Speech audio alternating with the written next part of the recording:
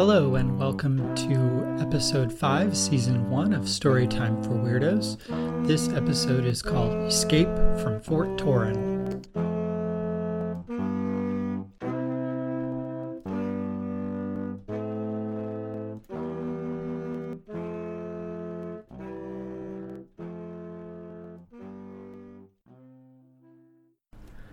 Come here, girl, my lap's cold. Ha ha ha ha! Old Tog grabbed at me, but I managed to twist away. Tog, Morton said sternly, you can't pay me what it's worth for that girl to sit on your lap. He approached the table and poured some more ale for the grizzled regular. Ah, Mort, you're no fun, said Tog, gulping the ale. Girl, go to the kitchen and get more cups, ordered Morton, nodding at me. I knew eventually Morton would sell me. The best I could hope for was a rich noble who needed someone to wash his clothes and scrub his floors. I brought out more cups and set them on the table of a group of men in brown cloaks who had just sat down. We're not drinking, one of them said. Tell me, girl, how long has that woman in the corner been there? She just came in this morning, I said. Do you want any food? I asked. Morton didn't let people occupy tables if they weren't going to buy something. We won't be here long, said the man, putting a silver piece on the table. Morton would whip me if he saw me pick it up, so I turned and went back to the kitchen to find him. I didn't see what happened next, but I heard it, men shouting, the sound of steel being drawn, furniture being pushed over the floor, and a thump. I ran out from the kitchen to see the woman who'd been sitting in the corner, lying on the floor, a pool of blood already starting to spread. My skin prickled, and my short hair stood on end. Death wasn't uncommon in Fort Torren, but it rarely happened in the dining room of Morton's Inn. Morton pushed past me. What's the meaning of this? I've already sent for the Grey Guards, he said, his voice rising in pitch and his hands nervously twisting his rag. The man who had spoken to me threw back his brown cloak, revealing the red leather armor of the satrap's elite guard. No need, the authorities are already here, he said condescendingly. My men will remove the body, and we'll be on our way. I cleaned the blood from the floor, and Morton closed early. All the regulars had cleared out after the incident. That night, I lay on my sleeping mat in the cellar. What are you called? Asked a voice. I sat up, startled. Who's there? I whispered into the darkness. I'm the one you saw killed tonight, the voice said. Are you a wraith? I asked, trying to keep the fear from my voice. Are you going to eat my soul? No, I'm more like a passenger, it replied uncertainly. A passenger in your mind. I'm not sure how I did this. It was a woman's voice, and she didn't seem like she was going to harm me, so I began to calm down. We talked the rest of the night. She was a mind walker from the academy. The satrap had declared mind walking illegal. Even I'd heard about that, and she'd fled the capital. The Red Guard had followed her to Fort Torren. I was so close, she said. They'd never go into the Badlands beyond Fort Torren. I'm sorry, I said. They asked me about you. I'm sorry I told them anything. It's not your fault. They knew who I was, she replied. In the morning, I went about my work, blurry-eyed and tired. Morton didn't comment on it. He didn't look like he'd slept much himself.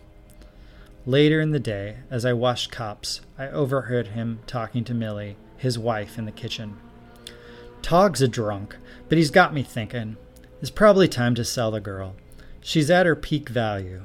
We can get a new one and use the extra money for new benches, he said. I felt a spike of panic at this. I closed my eyes, calmed my breathing, and cleared my mind.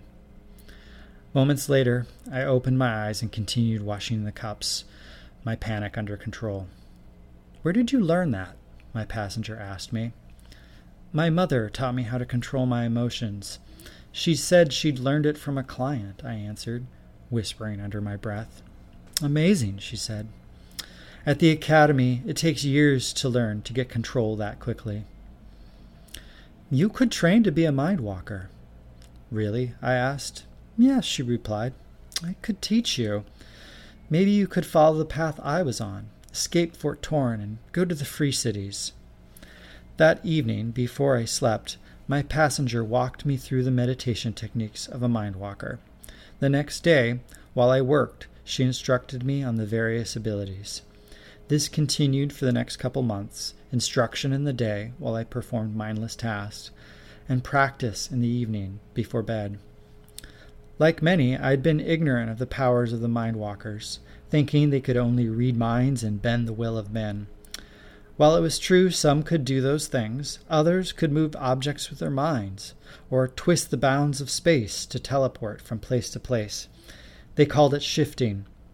It was near the end of the second month of training that I manifested my first ability. I shifted myself from one end of the cellar to the other. The sensation was hard to describe. My skin prickled, my gut lurched, and suddenly I was gasping and staggering on the other side of the room. "Congratulations, you're a traveler." I had many friends who were travelers, my passenger said, wistfully. "You can learn other skills, but you'll be most adept with shifting." During the same 2 months, I overheard Morton talking about selling me several times, asking customers where I would fetch the best price, arguing with Millie about where to spend the money. A week after I shifted for the first time, he approached me in the morning as I scrubbed the floor. "I want you to pack up your things tonight. We're leaving for the capital tomorrow," he said, not making eye contact. I nodded silently and went back to scrubbing. He tottered off. Once he was out of earshot, I gasped. "He's going to sell me. I have to leave tonight." "You'll need to sneak out to the wall on your own," said my passenger. "You can shift yourself from the wall to the road, but you only have the strength to do it once." The rest of the day was a blur. During the dinner rush, I was bringing out meals when I stopped short. At the corner table was a man in red leather armor, the same one who'd spoken to me the night my passenger died. He nodded at me. "What can I get you?" I asked, feigning ignorance. "Just some stew," he replied. "Thought I'd try eating this time." I smiled politely and brought him his stew. "What do you think he wants?" I asked my passenger. "I'm not sure," she replied. "It could be anything. It could be nothing. Red Guards have a lot of different jobs." She sounded worried, though. The Red Guard left after he ate, and I busied myself cleaning up for the night. Morton reminded me to be ready to leave in the morning before he locked up for that night. I nodded and went down to the cellar. I quickly gathered food and 3 water skins from the larder. Millie kept a precise inventory, so I would be beat if any food was missing, but it didn't matter now. I wrapped myself in one of Millie's spare cloaks and very quietly and slowly unlatched the kitchen door. I never ventured out by myself and never at night. Fort Torrin was empty in the starlight. I moved silently over the cobblestones, past the shuttered shops and warehouses. The defensive wall was about 20 feet to the top of the parapet. The walkway behind the parapet was accessible via stairs at various points. I huddled near the stairs closest to the north gate, which led to the Badlands. I waited for the guard to pass by. When one guard passed, I started counting until the next guard came by. After 4 guards cycled by, I found that I had to count to the count of 200 to get up the stairs, make my way to the gate, and shift from the top of the wall to the road below. A guard passed by, and I began my count, scurrying up the stairs and making my way to the gate, crouched low, hugging the parapet wall. Theoretically, I could shift down to the ground here and try to make my way to the road, but the ground away from the road was treacherous with sharp granite rocks and holes filled with snakes and scorpions. As I approached the gate, a figure loomed from behind the merlon that bracketed the opening. "Hello, girl," said the man in the red armor. "Going somewhere?" I gaped at him in surprise. How had he known? "I think that when you kill someone, they should stay dead." His tone was conversational, but he had an arrow nocked in a bow. "I'm old-fashioned like that. But then, 2 weeks ago, a man I'd never seen before tried to kill me. After I removed a few of his fingernails, He told me that the voice in his head had compelled him to. Seems that a mind-walker I'd tried to kill had learned a very neat trick. Damn it, swore my passenger. Shift to the road. It's too far, I replied out loud, not thinking. He'll shoot me. Yes, he said, smiling. I will. You want to know how I thought to come here. When the mind-walker died in the inn that night, it felt like a splash of cold water, just like I felt when a man with a voice in his head tried to kill me. I'm going to try something, said my passenger. Keep quiet and get ready to shift. I want to know how it is that I can feel that, the Red Guard asked. Can the voice in your head answer that for me? I felt a shiver across my skin, just as when I shifted. Said the Red Guard, pulling the string on the bow. He stopped, struggling to move. An instant later, he flung himself off the wall into the entrance of Fort Torn. Now, ordered my passenger. I ran past the Merlin, into the gatehouse proper, and shifted onto the road below. There was a yell behind me as I ran. If I had maintained my count, it would have been well past 200. Once I was on the road, I kept running, disappearing into the nights and the badlands below.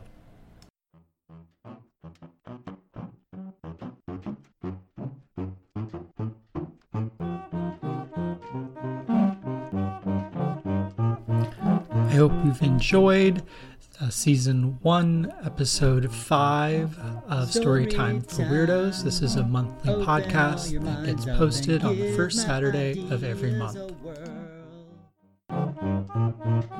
Story time.